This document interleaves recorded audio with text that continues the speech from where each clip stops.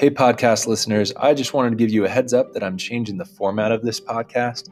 In the past, I've uploaded talks from our meetings at Ratio Christi, Colorado State, but I've decided that most people would rather have 3 10-minute segments on various topics. With that in mind, if you still like the old format and content, it will be available on a podcast called Ratio Christi, Colorado State. So make sure to subscribe to that if you want to keep the content in the future. Thanks a lot.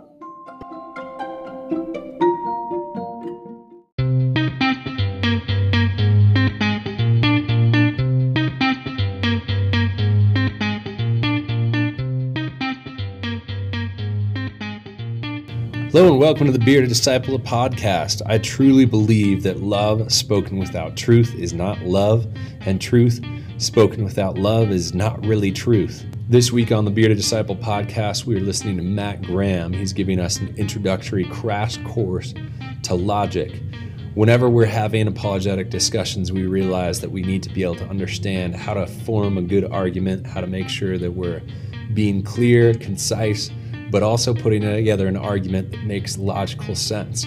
So what is logic? A lot of people don't understand what logic truly is. They haven't been through any sort of training, and they don't know why one argument is logical and one argument isn't logical. We're diving into just the very bare bones parts of that argument and parts of an argument to be able to understand how an argument either is logical or illogical. I hope you enjoy. To begin with, let's just ask the question, what is logic? What is your common sense notion of what logic is?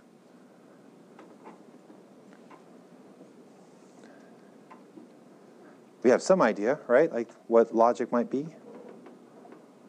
Like we might watch Star Trek and see Spock and he's like, that's not logical, Captain. Or you might be in a conversation with someone and you're like, that just doesn't logically follow. What's the common sense understanding of logic? Reasoning that doesn't contain any inherent contradictions. Good, yeah. Good. Anything else? Well, in the Spock sense, reasoning without emotion. Okay. Yeah, people think of logic as being without emotion. And I've heard, Systematic reasoning. Yeah, systematic reasoning, yep. Yeah, so I think on a lot of occasions people will just throw out the term logic. Sometimes it's just a generic term that means this just doesn't make sense, right? Or that isn't well thought out or something like that.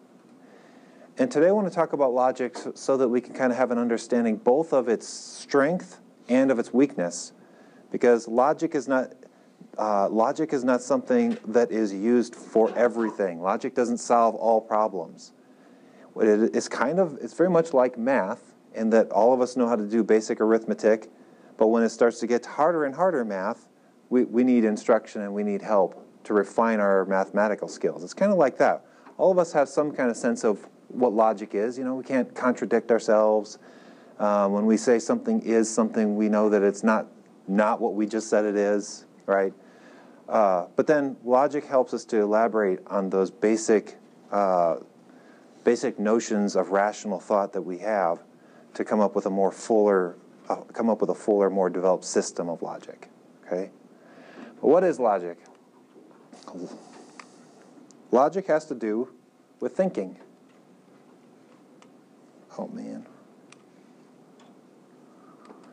Please tell me my little thing is not good. Oh man! Sorry. Logic has to do with thinking. Right? But not all thinking is rational or logical thinking. Okay? So, two different types of disciplines can study how we think. The psychologist can study how we think. The logician can study how we think. The sociologist can study how we think. Okay? So, logic studies one aspect of the way in which we think. So, a psychologist, for example, is concerned with how people think and whether or not that process of thought is reasoned or not. They're concerned with how thinking affects thinking, feeling, and action. They're concerned about describing how we do, in fact, think. rather than just how we ought to think. Where the logician is concerned with the correctness of the reasoning process. They're not just interested in describing how we think, they're interested in describing something about how can we think in such a way to come to true conclusions.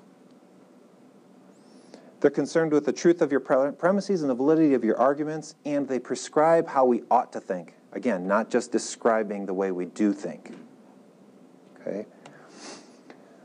The logician is not interested in mere associations of ideas, but psychologists often are. So if you're talking with a psychologist, they might be interested in, why do you get mad when so-and-so brings this topic up? Well, because I associate it with what my parents used to do. And whenever they did that, it really ticked me off, and now I'm getting ticked off. Psychologists are interested in that kind of thing because they're interested in your behavior, right? Your motivation for your behavior, that kind of thing. Logicians don't care. Logicians they care about logical, rational relationships between ideas. Their primary goal is truth, and the primary goal of the psychologist is mental health. Oh, and another thing, the psychologist deals with literal, figurative, symbolic meaning, and the logician is primarily concerned about the literal meaning of words. Okay? One good, like a standard text, is Irving Copey. There's other people, Cohen, Peter Kraft is a guy who has a book on Aristotelian logic. There are also lots of different types of logic. But this was a really good introduction, and it's been a standard text in logic classes for a long, long time. The main thing that logic is concerned with is arguments. The building blocks of arguments, how are arguments constructed, how are they put together, and how are they put together in such a way as to yield true conclusions. There's debate about this, right? There's some logicians who will tell you that we're not even interested in true conclusions. In fact, a lot of contemporary logicians might even say logic doesn't even have to deal with truth. It has to deal with formal validity. Validity just has to do with the form of an argument. Is the form of the argument right? Not whether or not the premises in the argument are true. But I would say, look, going back to Aristotle, like the point of having a good argument is so that you can arrive at truth, and if you construe logic more broadly, that's what we get when we have good arguments, is truth. So an argument, though, is not something like when we're going back and forth and saying, you took my stuff. No, I didn't take your stuff. That's not what an argument is in philosophy or in logic. An argument is basically it's a set of sentences such that one of the sentences depend on the truth of the others. Okay? So arguments are constructed of premises and a single conclusion. The argument could have 2 premises, it could have 15 premises, it could have 100 premises, but it has to have one conclusion. And that conclusion has to be arrived at and be based on rationally those premises. Do you guys want to watch a funny video, or do you just want to continue on with the content? Why not? I like them. Okay.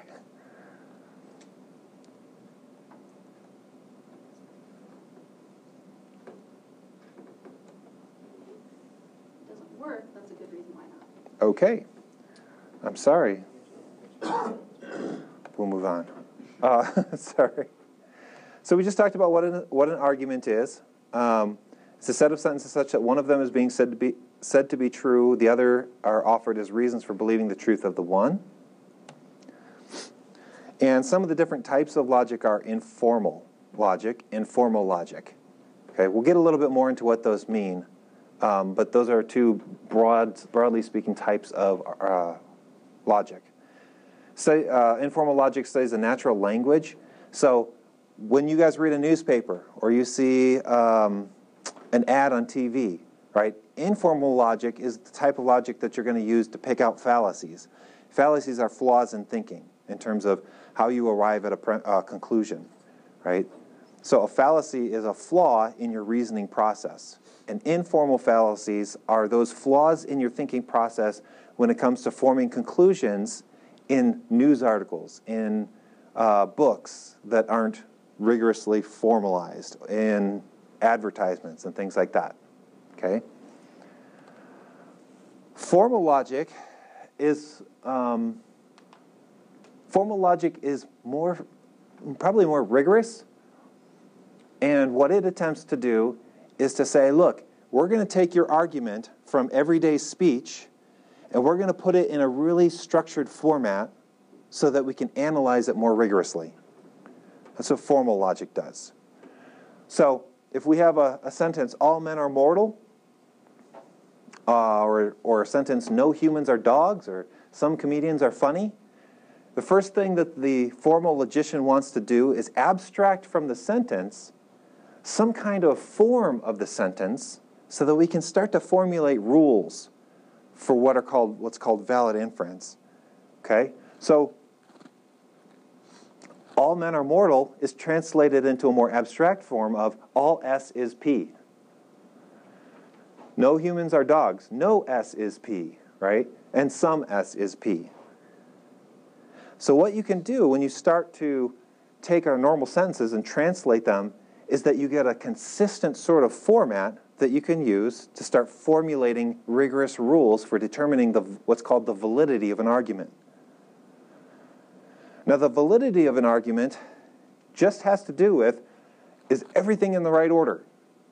Right? Are all of these, are the premises in the right order? Are they formatted properly? Right? That's validity. Soundness has to do with, are they formatted properly and are the premises true? Okay, does that make sense? Is there any questions up to this point? What's S&P stand for? Subject predicate. It could be anything, though. It could be X and Y. It could be whatever. But usually S&P is used for all subjects are predicate. Yep. Okay. So, symbolic logic, again, it tries to really come up with an almost mathematical rigor in how we do logic. Right? So it actually formalizes even further than what we did before these sentences. P, if P, then Q. That's what this little arrow means, right? It means implication. If P, then Q. You could also say P only if Q, and there's another symbol for that. P if and only if Q, right? So you can start to put these sentences, you can start to abstract from these sentences these formalizations. Now, when we deal with logic, there are certain types that we need to think of it in terms of how we deal with sentences. Okay? Logic doesn't deal with vague intuitions that are not verbalized, right? Logic deals with stated propositions, but it only deals with a certain kind of stated proposition, right? Or certain kinds of sentences. Like we can't do logic with questions. Where did you go to college? That's not the kind of sentence that logic can even analyze. So questions aren't, when someone asks a question, it might be a stupid question, but it's not because it's stupid because it's illogical. Okay, so people don't ask illogical questions unless they build premises into them and they're actually making an argument instead of asking a question. But if it's really a question, it's not even something that we deal with in logic. How about commands? Sit down, therefore the universe has a cause. No, we don't do that. Or exclamation, son of a motherless goat, therefore birth control is okay. Right? No, none of that follows. The only kinds of sentences that we use, again, almost everything I say today is a bit of an overgeneralization, but that's what we do in a intro to logic thing, right? So logic deals with declarations. There are people in this room. There's a desk in here. It's wrong to kill people for fun. It is not 4 o'clock, right? Only declarative sentences are the kinds of sentences that we're going to start putting in our arguments as premises and conclusions. Okay? Now, there's different kinds of declarative sentences, and I'm just going to put them all up here. There are what are called categorical sentences, hypothetical, disjunctive, and conjunctive sentences. These are all different types of declarative sentences. And this is the form that a categorical takes. All P are Q, hypothetical, if P, then Q, disjunctive, either P or Q, conjunctive, both P and Q. Okay? So that's the form that these are always going to take. And I should take a little bit of a step back. When we talk in everyday plain language, we need to know that when we start putting things into logical format, we are going to have to, a lot of times, wrench the language a little bit out of maybe the context that we would have in the English language. Because we have to try to fit our statements into these formats in order to put together a formal argument of some sort. There's lots of stuff that goes on when you do that, but we need to just realize that in order to put together a formalized argument, we need to state things in a particular way in order to be able to evaluate that argument to see if it's valid and sound. Okay? Are you guys still good? Okay. All right, so categorical, all A's are B's, if hypothetical, if A then B, disjunctive, either A or B, conjunctive, both A and B. Now, the last point to make is declarative sentences, when we're dealing with logic, are either true or false. They're not partly true, not partly false. They're either true or false. Okay? Parts of a declarative sentence now. So we're kind of, if you see what we're doing here, we're getting more and more formalized, and we're starting to name the different parts of propositions so that we can start to construct sort of a grammar of how to do logic. Okay? So this sentence here, all men are mortal. What kind of statement, what kind of declarative sentence is that? We've talked about categorical, hypothetical, disjunctive, and conjunctive. Categorical, good. All. All men are mortal. All willful actions are subject to moral evaluation. So these are both categorical statements. Now, in here we talked about all A's are B's. The all here can be all, some, or none in a categorical, what's called a categorical syllogism. That's another term, sorry. Syllogism is just a deductive argument with premises and a conclusion. Okay? And a deductive argument is an argument that if the premises are true, the conclusion necessarily follows. And there's another kind of argument, an inductive argument, tends to be it is a probabilistic argument.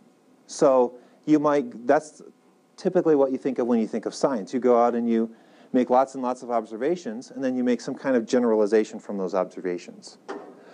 Whereas with a deductive argument, you're actually making claims. Well, that's not always true, but you're making claims that if these claims are true, then the conclusion necessarily follows. It's not just probably following, it necessarily follows. Okay? Still so far, so good? Okay. So, in a categorical proposition, right, all men are mortal, there's what's called the quantifier. And this quantifier can be all, some, or none. There's a copula, which is always a form of the word be. It's is, are, whatever. And then you have your terms, men and mortal. And in the categorical syllogism, you have what's called a major and a minor term. But at least for now, you just need to know you have a quantifier, terms, and a copula. Okay? Abstracted, this is all S is P. So now we get to the building blocks, right? We set up this sentences have terms, and then arguments are made of sentences.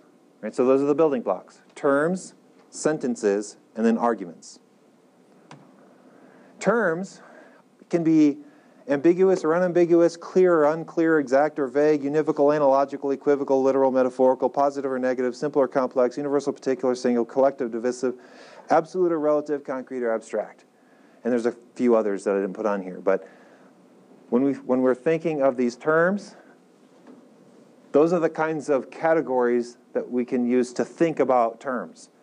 Is the term ambiguous or unambiguous? Is the term clear or unclear? Is the term exact or vague? Is the term univocal, analogical, equivocal, right? Again, I know you don't necessarily know what these mean, but I'm trying to just kind of build out like a grammar here. So when we talk about ambiguous, the term should have one meaning. Exact, it should be specific. Univocal, analogical, equivocal, the term needs to be the same, like, or different. Well, it needs to be the same. In other words, the terms in our argument, if we use the term men in one way here, we need to use it the same way in another premise or in the conclusion. Well, in the conclusion. We need to use it the same way in the conclusion as we used it in the premise. Otherwise, that's fallacious. That's bad reasoning. Okay, so those are terms. And terms can also be distributed or undistributed. So a term is distributed when all of the members, a term is distributed if it's universal or if everything that we're talking about in that class is referred to in that term. So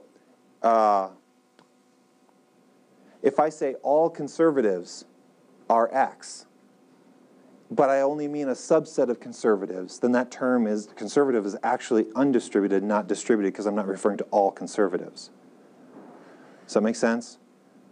If I'm speaking about all ducks, but actually if I use the term all ducks, but I'm actually speaking about a subset of ducks, then I'm using that term in a way that's undistributed rather than distributed.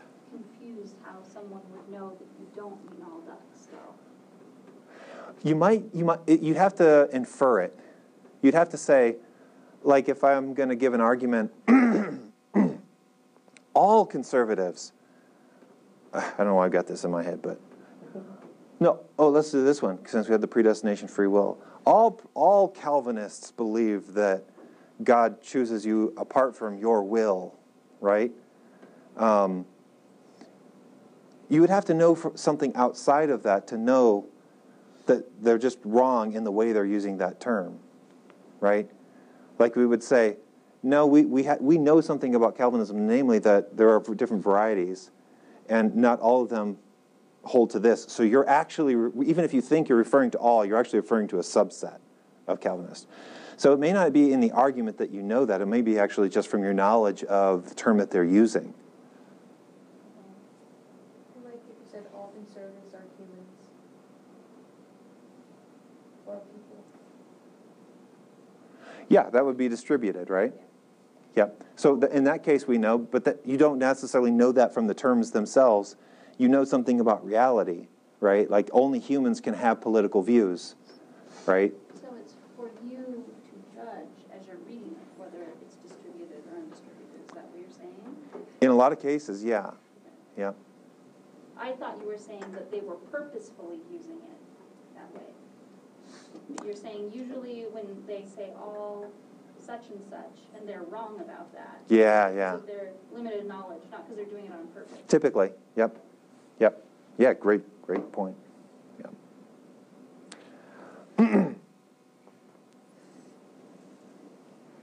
So that's why it's actually tricky sometimes that when we formulate an argument, a lot of times philosophers will have to bounce their arguments off of other philosophers so that they can make sure, am I referring to, is my term distributed here? I think it is, but I'm not entirely sure. You know. The goal is to make it distributed. If you're going to use the word all, your goal in writing an argument is to be correct about it. Yes, yeah, you definitely want to be, yep. Now, we use the terms distributed and undistributed. It's easier we just need to know what it means to be distributed, what it means to not be distributed, in terms of our being able to point out fallacious arguments. So we can say, if it is in fact distributed in the premise and not distributed in the conclusion, well, then we know that's fallacious and your argument's not a good argument. But whether or not that term is in fact distributed or not may be something that you debate. You know. Yeah, great point. So, I start with Aristotle's logic because I think that it's where logic started. I mean, imagine if there wasn't logic and there was no one around to teach you. You're just like, you know what? I'm going to make up the discipline of logic. Like, who does that? Aristotle. Aristotle does that. That's how brilliant this guy was. It's kind of like Isaac Newton. It's like, this math doesn't work. I'm going to develop calculus. Like, people, I mean, these guys are freaking brilliant. Where's my drink? Oh, over here? As you talk about the brilliance here. Yeah. Who am I again? I can't remember. So if you guys go to CSU and you take a formal logic class, here's how it's going to start. It's going to start by you going in there and they're going to say, hey, here's a bunch of sentences. I want you to translate those sentences into a more formalized form. And then I want you to be able to apply the rules of logic to tell me about validity. Right? The validity of this argument. That's how they're going to do logic. Because typically what they've done is they've taken logic out of the realm of philosophy and almost made it into like math.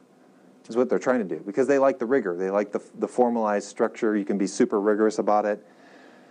What they tend to sacrifice, and they'll even admit it a lot of times, is they tend to sacrifice your ability to use logic to determine what's true. Like, I'll tell you if it's valid or not, but whether or not it's true, that's for the specialist to tell you, kind of thing. Aristotle had a more holistic view of logic. And he tied logic to acts of the intellect or acts of the mind, right? He had a way of viewing how the mind operates, and he built his system of logic off of that. So he says, look, the intellect has 3 acts, right? The first act is the formation of a concept. The second act is where you predicate something of something else. Predicate. What color is this thing? Wood color of the table, right? This table is wood colored, right? That's a judgment. And then you would take judgments and formulate arguments from that, or deductions. Okay, and this corresponds to what we talked about with terms, sentences, and arguments. Okay, so the 3 acts of the intellect are act of abstracting tableness from the table, or humanness from the person, right? It's the first act of the intellect. The second act is, now I know something about the person. Let's say, Alan is tired, right? Something like that. That's a judgment. And now I can put those judgments into a form to formulate an argument. Okay? So what we see is, again, term, proposition, argument. The linguistic expression, so there's all these corollary principles that we can lay out that correspond to term, proposition, and argument. So when we're just talking about a linguistic expression, and we're talking about a term, we're talking about a word or a phrase. Because in logic, a term doesn't necessarily mean one word. It just means the subject part of the sentence, right? Not the quantifier or the copula, but the subject. So it could be a word or phrase. The proposition is always a declarative sentence, and the argument is a paragraph. If we're talking about the structural parts, the term doesn't have any structural parts. It's the basic unit, right, in an argument. Proposition is a subject predicate, and then argument is premise and conclusion. Questions answered. The term, what is it? Proposition, whether it is, and then argument, why it is.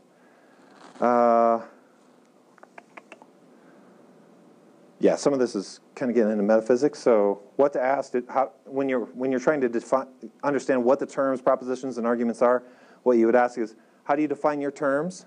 First thing you do, define your terms, state your conclusion, and then prove it with an argument. When you state your conclusion, you're giving the conclusion of your argument, and then you're proving it is offering the premises for your argument. So whenever you're trying to do logic, first thing you want to do is, what's your conclusion? It seems maybe a little counterintuitive. What are your reasons first? But first thing is clearly state what is the conclusion that you're trying to come to, right? Okay, now what are the reasons? And now I can follow what those reasons are, plug those into some kind of argument and formula, and try to evaluate the validity of that argument. Okay? All right, so all men are mortal. Socrates is a man, therefore Socrates is mortal. What kind of argument is that? In terms of remember we talked about 4 different types of propositions, and a syllogism is defined by the types of propositions that are in it. And we said there's categorical, hypothetical, disjunctive, and conjunctive. So what kind of argument is this? Awesome. And then this one. What kind of argument is that? Disjunctive, right, because it's got either or. Why is that important? Because there's certain rules for how you tell a fallacious categorical argument, what's called categorical syllogism, and there's different rules for how you determine whether or not if a disjunctive syllogism is true or false. Okay? So you need to know the type of argument in order to know what rules to apply to it. Okay? All right, so here's our first exercise. Okay, we talked about what an argument is. We talked about the building blocks of an argument. We talked about trying to abstract the form and that kind of stuff, the argument, to get to the structure of the argument. And we talked about the structure of the argument deals with the validity of the argument, and the truth of the premises has to do with the soundness of the argument. Okay? But let's see if we can even identify an argument, because not everything that we say is actually an argument. Okay, so how about this one? Since Manchester is north of Oxford and Edinburgh is north of Manchester, Edinburgh is north of Oxford. Is that an argument? Yes. Why? Because you have 2 premises of conclusion. What's my conclusion? Edinburgh is north of Oxford. Good. And sometimes we can pick up on just even words in the sentence, right? Since, so kind of like it because, right? And there's no therefore here, but we can infer that. We can imply that, right? Witches float because witches are made of wood and wood floats. Is that an argument? Yes. What's the conclusion? Good. And in this case, we have a very clear because, right? So we have the conclusion, and then because this, okay? Since Jesse James left town, taking his gang with him, things have been a lot quieter. No? Okay? You think yes? What would be the conclusion if it is an argument? Town is a lot quieter.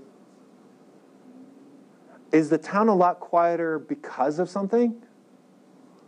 Since is like used in a time. I'm reading it as since that time that Jesse James has left town. Yep. Not since as in like because. Yes. But I guess it could mean because. You need more context. Right, you do. Yeah, I don't think we can say this is an argument, even though it kind of seems like one. One of the things that we need to be careful of, too, is when we're talking about arguments, the because is not causal, right? It's a rational because. This is the reason this is true. This is not the cause of its truth. This is the reason for its truth. There's a distinction there. It's a very subtle distinction, and it's not clear, obvious, or easy to begin with, but we need to make that distinction. So this one, towards lunchtime, clouds formed and the sky blackened, then the storm broke. No? Good. Yeah, no, that is not an argument. But it is kind of causal, right? They're kind of explaining towards lunchtime, clouds formed, the sky blackened. They might be stating that this is the cause, possibly. But there's no rational dependency of this. Like this isn't a conclusion and this the reasons for that conclusion, right? It seems like it's a series of steps, though. Yep. Yeah, it's actually a narrative about just telling you what happened. Not a not a conclusion that has premises that are justifying the truth of that conclusion. Is that? I need you to say that thing again that you said about because isn't causal. Yeah. It's like I need to see that written down. It's not the reasons for something. So, yeah, go ahead. It's the reasons for something in an argument. Right. So if I explain... She wrote it down. Oh, okay. All right. Yeah, because you're talking fast. Sorry. Write down everything you say, like she said. No, and if I need to slow down or if I need to cover something better, believe me, I totally understand. I will do that because I'm not even sure what I'm saying up here right now. Okay. Categorical, men are mortal. All right, this is just we can probably go through this pretty quick. This is just a categorical proposition, and I guess I have this highlighted so you know the different parts real quick, and then just different examples, right? You got this is a categorical proposition. All men are mortal. This is also a categorical proposition, or categorical propositions. No humans are dogs. And then some comedians are funny, some evil actions are to be tolerated.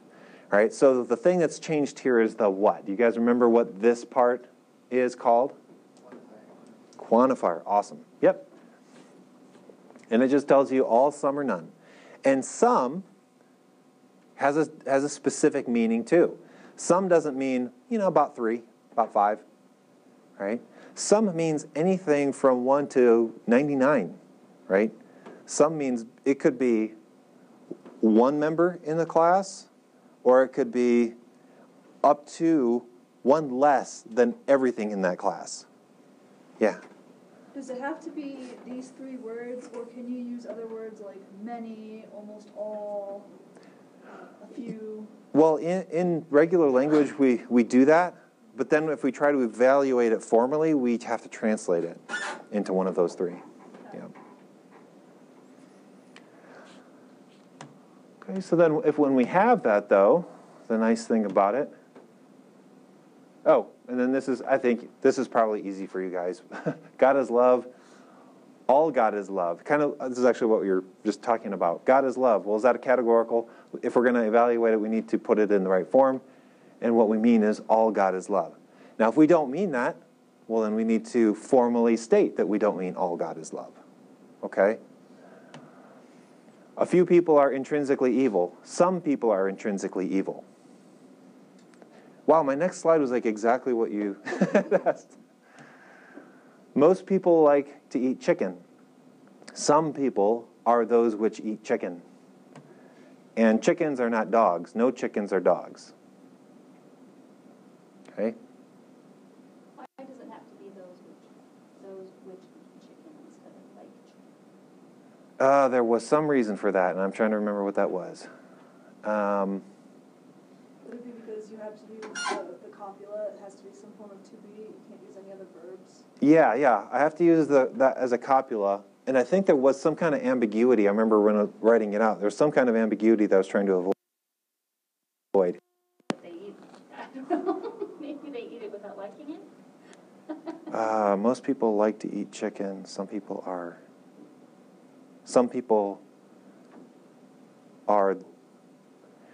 Yeah, you know what? Maybe in this case it probably is the copula.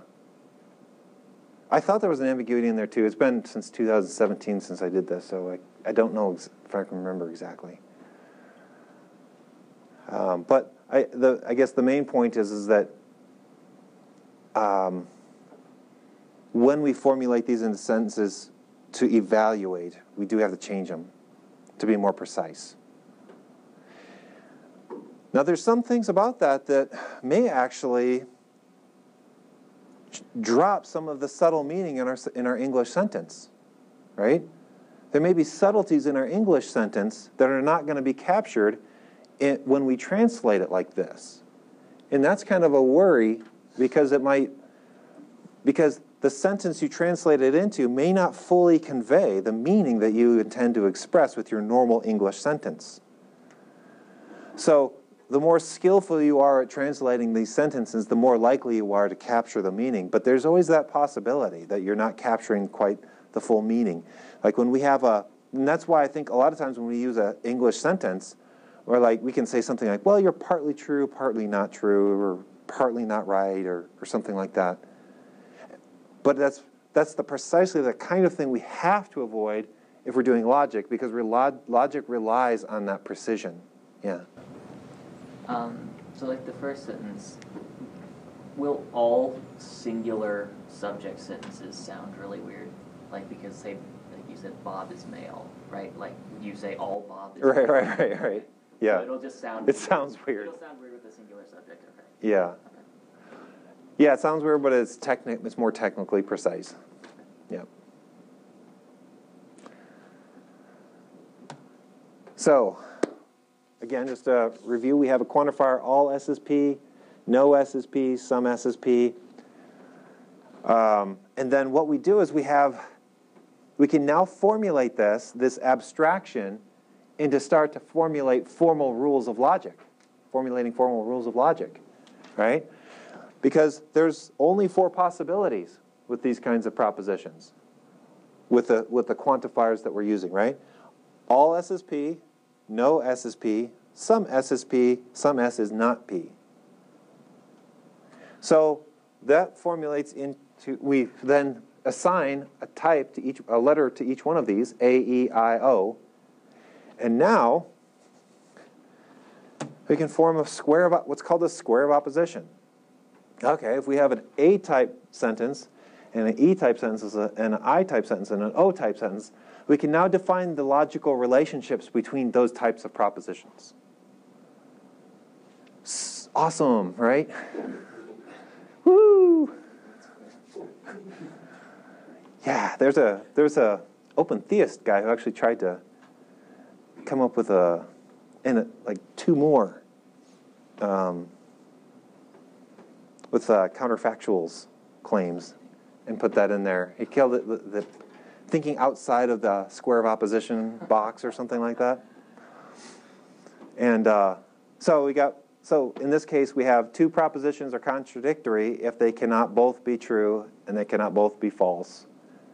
Right? So contradictories are A and O. So contradictory, every S is P, some S is not P. Contradictory, some S is P, no S is P. Those are contradictories. 2 propositions are contraries if they cannot both be true but can both be false. 2 propositions are subcontraries if they cannot both be false but can both be true. Proposition is a subaltern of another if it must be true, if its superaltern is true. And the superaltern must be false if the subaltern is false. I'll give you guys a PowerPoint, and you guys can kind of go through that. Or read Socratic Logic or Copy or something like that. Definitely has all this stuff in it, if you guys want to dive into that more. At least, and the big picture here is, do you guys see what we're doing? Right? We're going from English sentences to what? What are we doing? We're taking English sentences. What are we doing and why?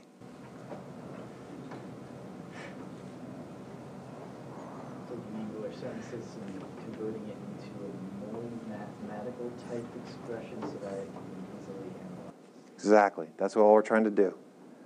Because now once we have a distinct set, a specified set number of types of propositions and forms for propositions, now we can start to formulate precise rules on how to evaluate those things. Okay? English language, if we just talk like that, that's what informal logic is for, is to evaluate those kinds of propositions. But there's all sorts of ambiguities in how we use language. We use metaphor, we use figurative language, we use similes, sometimes when we joke around, we say things we don't actually mean. Logic wants to cut out all that stuff and be very boring so it can be precise.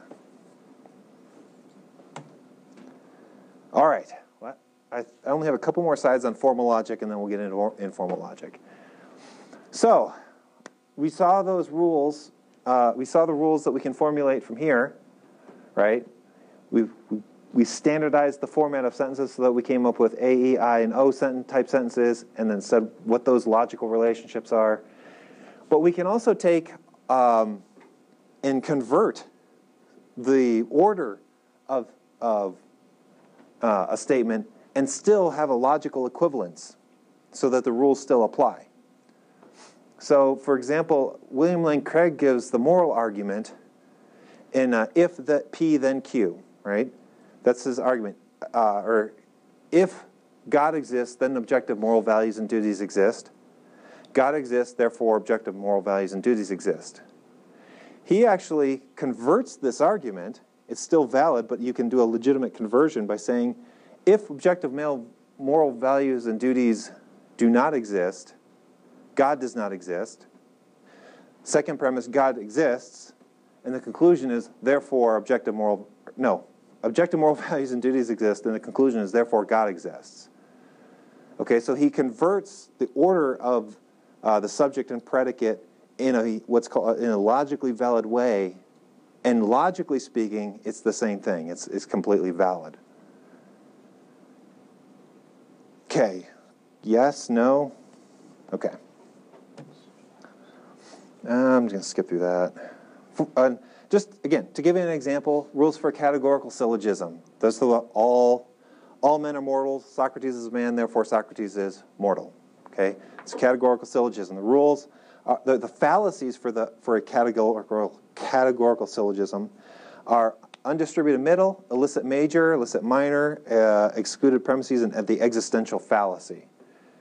So, notice when we talk about these rules, what we're talking about. The middle term must be distributed at least once. So we need to know what the middle term is. We know what terms are, so now we need to learn what the middle term is and then know whether or not that term is distributed once to know whether or not this fallacy is committed. If the term is distributed in the conclusion, then it must be distributed in the premise. That's fallacy of illicit major or minor, depending on whether the major term is distributed in the premise and the conclusion, or the minor term is distributed in the premise and in the conclusion, will determine whether or not it's an illicit major and illicit minor. Two negative premises are not allowed, called exclusive premises. If you do, you commit the exclusive premises fallacy. And if both premises are universal, the conclusion cannot be particular. Otherwise, you're committing the existential fallacy. We're not going to get all of that, right? Like, you got to go back and read some stuff to kind of think through that, unless you've already had some kind of training in logic or read something on it. I'm basically just giving you an example of how you would do this. Does that make sense so far? Okay. We're just not going to do that. Okay. All right, now the more fun ones. Informal fallacies, right? We just talked about the formal fallacies, and I was in the South for 16 years, so I feel like I have like a redneck card or whatever that I can make redneck jokes and stuff like that. Okay, we talked about the form, right? We would take an argument and can solve puzzles. Apes can solve puzzles, therefore apes are intelligent. And we just talked about what we would do is we'd take and say, if A, then B, B, therefore A, right? So what we're doing with informal fallacies is we're looking at commercials, newspaper clippings, and that kind of stuff, and trying to understand what is the basis, what is the conclusion of their argument, and then what's the basis of their argument, and does it follow logically? So in formal logic, we're like jerks. Like, you need to conform your language and fit into my mold of the logical structures so that I can evaluate it. In informal logic, we're trying to take what your sentence as close to the English way of putting it, and then maybe formalize it a little bit to try and understand if your conclusion follows from your premise. But even in informal logic, we're always talking about premises and conclusions, or justification and then the conclusion that you're arriving at from that justification. Okay? So if someone's making just a claim with no conclusion, I've seen this a lot, like on news or where someone will say, oh, your argument for abortion is X. And it's just a single sentence that like in some of our sentences before, doesn't have a conclusion, or it's not even a reason for the conclusion that they're giving. So you have to, even in informals, you at least informal fallacies and informal arguments, you still have to have premises and a conclusion. Let's see. Okay, so I know you think the numbers on the end of the year report have been fudged, but they are right. If you don't agree, you should start looking for another job. Okay, so this first claim, is that an argument?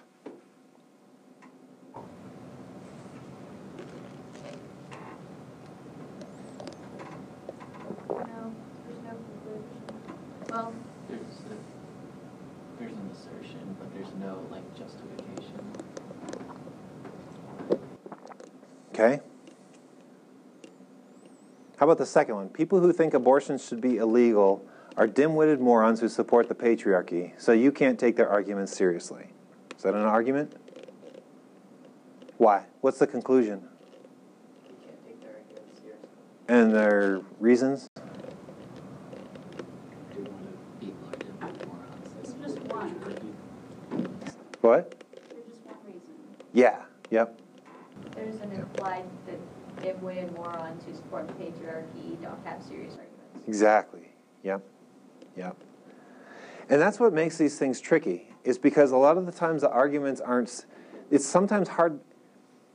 A lot of people start with informal fallacies, right? Newspaper clippings, what's the fallacy? But they're actually the more difficult ones to identify. They're maybe even easier to understand, but they're the more difficult ones to identify because there's ambiguities in the language that you're reading all the time. Or there's implicit propositions or things that are assumed that aren't stated explicitly. So it's hard to tell, like, what's the actual justification for your argument? So yeah, they might be more fun, but they're actually a little bit more tricky. Belief in God comes from people's psychological fear of death and longing for an omnipotent father figure. So we need to not take theistic claims as literally true claims. Argument? Argument? Okay. The Yeah. answer was, the first one is not, second one is, and the third one is? Actually, there's a sense in which the first one is an argument. But this is why informal fallacies are so tricky, because you kind of have to read into things and you could be wrong what you read into it. I know you think you know the numbers are at the end of your oh my gosh. I know you think the numbers on the end of your report have been fudged, right? That's what this other person thinks. His assertion is, but they are right. That's the conclusion. They are right. But the response is, if you don't agree, you should start looking for another job, right? As if this is almost another reason for saying they're right. So this is, in fact, a kind of argument. It's just it's not nearly as clear, easy to see. And this one actually commits what's called the ad baculum fallacy. It's one of the best fallacies ever. Agree with me or I'll beat the crap out of you. That's the ad baculum fallacy. Or I'll fire you, or whatever. And the supposed reason is, for believing me, is, or else. All right? That's why that's tricky, because it's not really a rational reason. So if we're doing formal logic, we wouldn't really even probably consider that an argument. But in informal logic, we read into, we tend to read into the claim more. We have to, because we have to sort out what they're trying to say and if they're actually making a claim and then trying to support it in some way. Yeah? Maybe I missed this, but why are you calling them informal fallacies? So when we talk about formal fallacies, I'm trying to contrast formal fallacies with informal fallacies. And the formal fallacies are, we make all of our arguments explicit. Remember how we had to take a sentence and then formulate it into the form of the sentence and the argument? That's what makes it a formal logic is that we're formalizing the language into a structure that's more easily analyzable. And the kinds of rules that we deal with in formal logic are very, very precise. And I'm trying to think, typically starts with deductive. Does that help at all, or? So you're saying that by breaking the syllogism rules, that is a formal fallacy? Yep. Okay. Yep. Yeah. Would an invalid argument be considered a formal fallacy then? Or is that different? An invalid argument would be a deductive argument that is fallacious. Okay. Did I just say that right? Yeah. So if you have a deductive argument, like we went through those 4 fallacies of a categorical syllogism, if that syllogism commits any of those fallacies, the existential fallacy, the illicit major, illicit minor, or whatever, then that argument is invalid. Might even have a true conclusion, right? Like the conclusion might be true, and the form of the argument invalid. But logic is we have to go through the steps. We have to formalize the sentence, make sure that it follows the proper rules for validity, and then we argue for the truth of the premises to determine whether or not the conclusion is true or not. Does that make sense? With informal fallacies, they're not formal. The arguments aren't formal. They're not stated in these precise formats. All A's are B's, right? All B's are C's, therefore all A's are C's. They're not stated in that format. They're stated in formats like, it was clear from his comments that the Trump administration was trying to usher in a new Nazi party which is controlled by fear and takes away freedom and all that kind of stuff. That's the kind of claim that we're trying to analyze in an informal argument. Right, but why are you calling it a fallacy? Because it doesn't follow, right? These just informal arguments, but Oh, yeah. These are. makes them. This slide here is just to identify the argument. Are these things arguments or not? In any form, in any shape or form. And I'm saying, yes, they are informally arguments. But none of these are stated in all S's P, right? I guess just the heading is confusing. Which part? It says informal It says fallacies on informal this. fallacy. Oh, I'm sorry. That's what he's confusing. Arguments. They're just informal arguments. Yeah. Not necessarily false. Right. Yeah, I'm sorry. So I put 2 PowerPoints together over the weekend and I missed that. I'm sorry. Okay, thank you. I apologize. Okay, any other questions about my misleading title? Or sorry. All right, so here's an example of what we might do. We could try to convert these claims into more formalized forms. Belief in God comes from people's psychological fear of death and longing for an omnipotent father figure. So we need to not take theistic claims as literally true claims. We could take that argument and do the formal analysis of that argument and say all beliefs in God are explainable in terms of psychology. All beliefs are explainable in terms of psychology are literally false, therefore all beliefs in God are literally false. And you could formalize that to all A are B, all B are C, therefore all A are C. Right? That's one way of analyzing even these newspaper clipping type arguments. You can do that. But typically when we analyze them, it's less structured when we're doing informal fallacies. Do any of you know any examples of informal fallacies? Yeah. Is it the straw man? Straw man, yeah. So the straw man fallacy, this is an informal fallacy where it looks at a newspaper clipping and says, you know what? You have basically characterized someone's position as this, you refuted that position, and you've concluded that their actual position is false. But their actual position is not what you said it is. Okay, so this is what's called building a straw man. You build a characterization of someone's view, you destroy it, and then assume that their real view is destroyed. And If their real view is not the way you characterized it, then you've just defeated what's called a straw man, and that's an informal fallacy. It's a fallacious way of arguing. But that kind of thing that we do is very different from what we just talked about, right?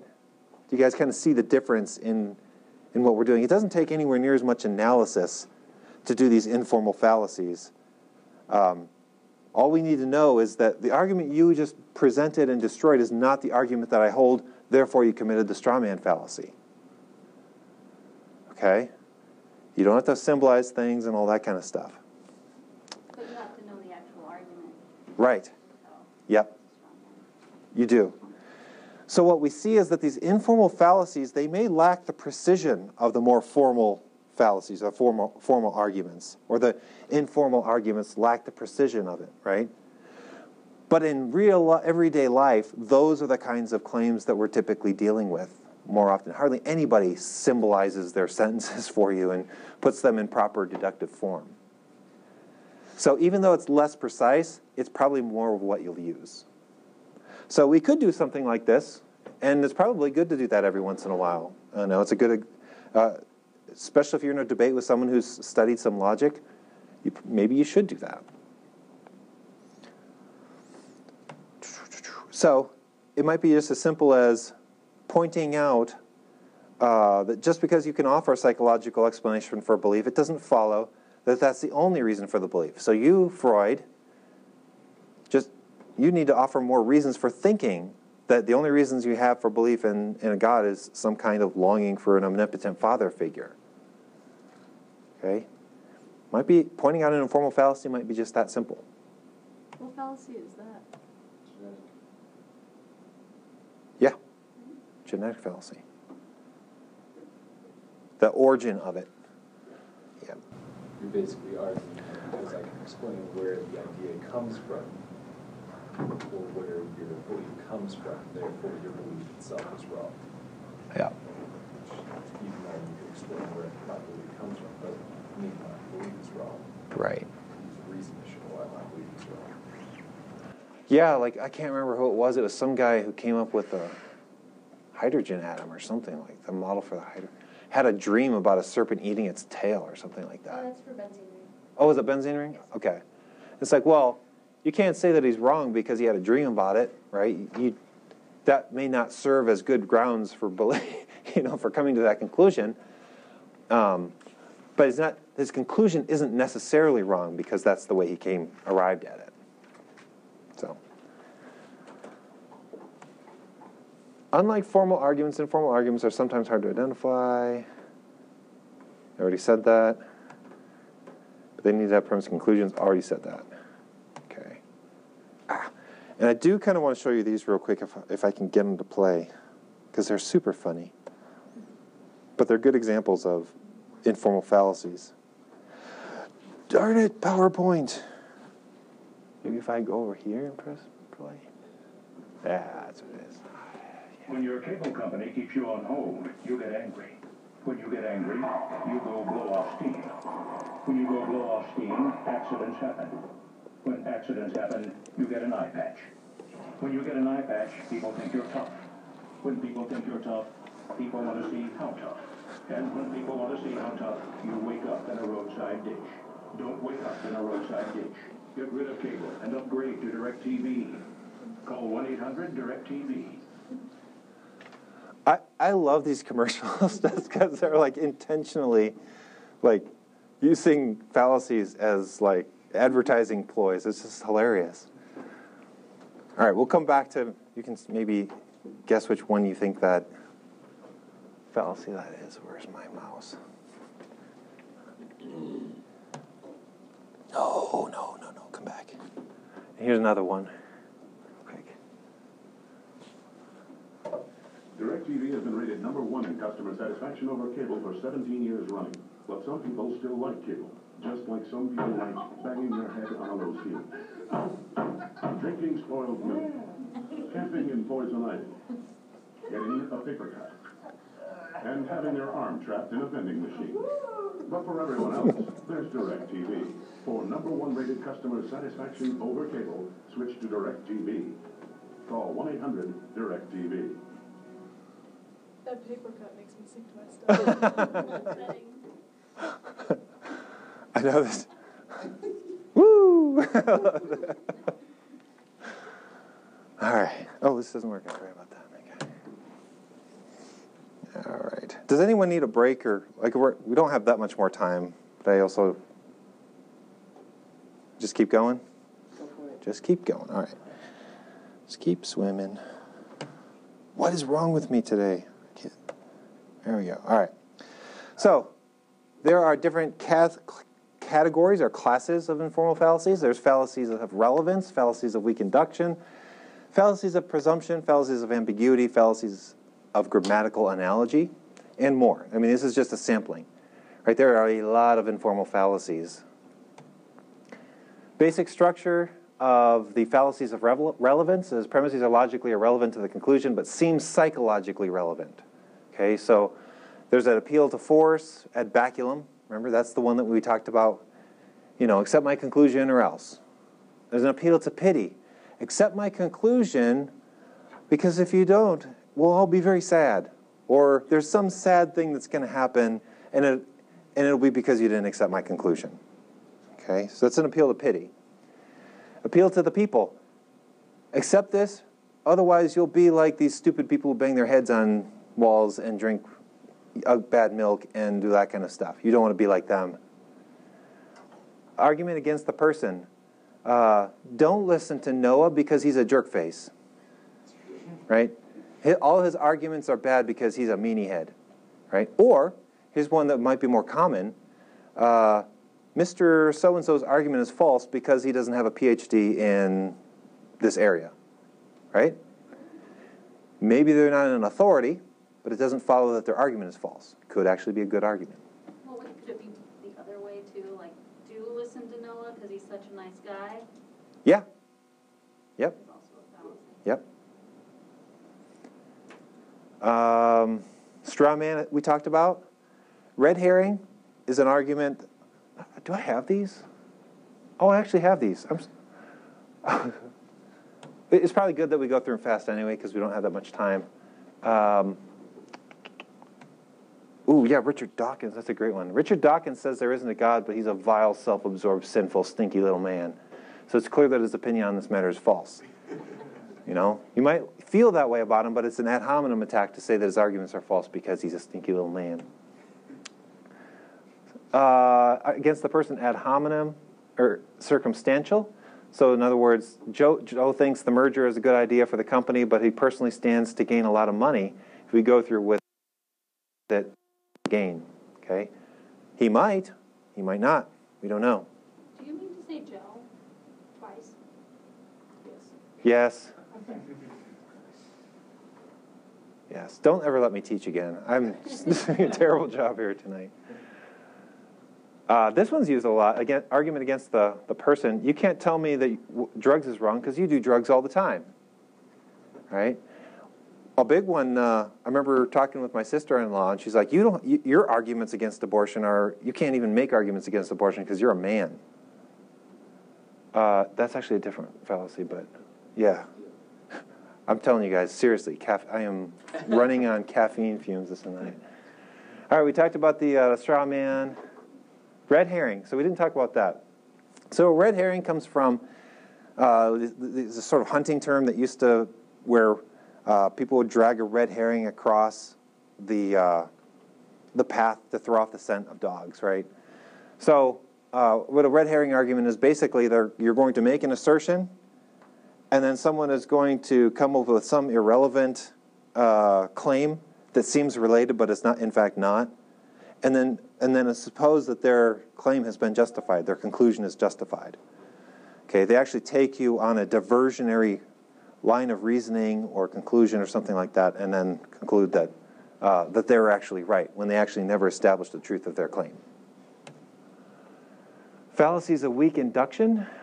So we've got appeal to unqualified authority, appeal to ignorance, hasty generalizations, false conclusions, slippery slope, and weak analogy. So, Hugh Ross said that Hebrew's word for yom in the first chapters of Genesis should be taken as long periods of time. So when you say yom refers to a 24-hour period, you're simply mistaken. Now, is Hugh Ross an authority? Right. He is an authority, but right, not on that. The dude's got a postdoctoral degree from Caltech in astrophysics. Like he's a totally legit authority when it comes to astrophysics. But if you're going to appeal to him when it comes to biblical exegesis, he is not an appropriate authority. So you can't just cite any authority as justification for your claim. It has to be an authority in that area, right? So if you're going to ask somebody in this room about molecular biology, the only person you can really ask an appeal to authority is Jessie. She's got a PhD in molecular biology, right? That's an appropriate authority. Yeah. I know we tend to use degrees a lot to convey appropriate authoritativeness. Is that necessarily justified? Well, it's not the right. It's possible that the authority is wrong, right? Mm-hmm. Authorities, even in their own field, disagree. Sure. It was more what makes the person an unqualified authority. Why does having a degree, like just simply having a degree, like automatically make you a qualified authority? Well, in general, it's because it's not like a universal principle, right? Sure. It depends on the type of authority, right? Like it's not just necessarily a degree. It could be, am I a legitimate authority to speak about this particular event? Okay. Well, I witnessed it, so yeah. Sure. You know. So is authoritativeness nebulous, sort of? It's not determined by one specific criteria. Well, and can this claim, like, can he refer to an authority to then validate the claim? Yeah, but then you're not appealing to him, you're appealing to the authority that he's speaking to. Like you couldn't, it would be illegitimate for you to cite Hugh Ross's exegetical terms and then conclude you're right because he said it, because he's not an appropriate authority in that. But what if he's referring to an appropriate authority as he says it, and there's a reference? Then he is appealing to, and the grounds for your claim would be on the basis of the authority that he's citing. So you don't say Hugh Ross said yam, therefore yam means yam doesn't refer to a 24-hour period or something like that. That would be an appeal to inappropriate authority. But that's why you need to read the footnotes, right? Who does he cite?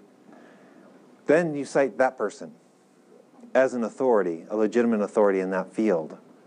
So, I would think of it as writing a paper. Like if I were to try to cite him, if I'm writing a paper on Old Earth versus New Earth, and I cited Hugh Ross in the paper talking about Yom, my professor is going to be like, he's not an authority on that subject. mm-hmm. It might even be a legit claim to be making, but I need to be resourcing R.C. Sproul or someone who's an actual biblical authority for that. I can use Hugh Ross. And hopefully he's giving the trail to you, that ideally, where you read it, you'll find the trail, but that's why you need to refer to the original. Right, but if I'm making the appeal, I need to appeal to the source that's actually the authority, not to someone who also appeals to that authority. Mm-hmm. And you be as direct to the source as possible, just like you would if you were writing a paper. Yep. Yeah. What if, say, you don't have a PhD in biblical studies, but you've spent 10 years studying it on your own, reading the academic sources, and you're familiar with all the primary literature? Could you then be considered an adequate authority? I mean, I think you could, because there's no necessarily like with Alan, I was saying, like it's not like there's this set criteria for who's a legitimate authority in logic itself. That's something that we know by other means. We just, like, logic doesn't dictate what an authority is in any field or area, right? That's something that we bring into it. Is this person a real authority on these matters? And how do you know he hasn't? How do you know this particular person hasn't studied this a lot on his own? You don't. So that's what's tricky about this and that's what's tricky about all informal fallacies. That's why I don't like them as much. I mean, they have value, but I prefer a more strict and rigorous logical analysis, which this kind of stuff unfortunately just doesn't let you do. This is more like if you're on a radio show and you're trying to respond to somebody, these are very helpful for that kind of thing. because you can point out and say, look, that person's not an authority in this area.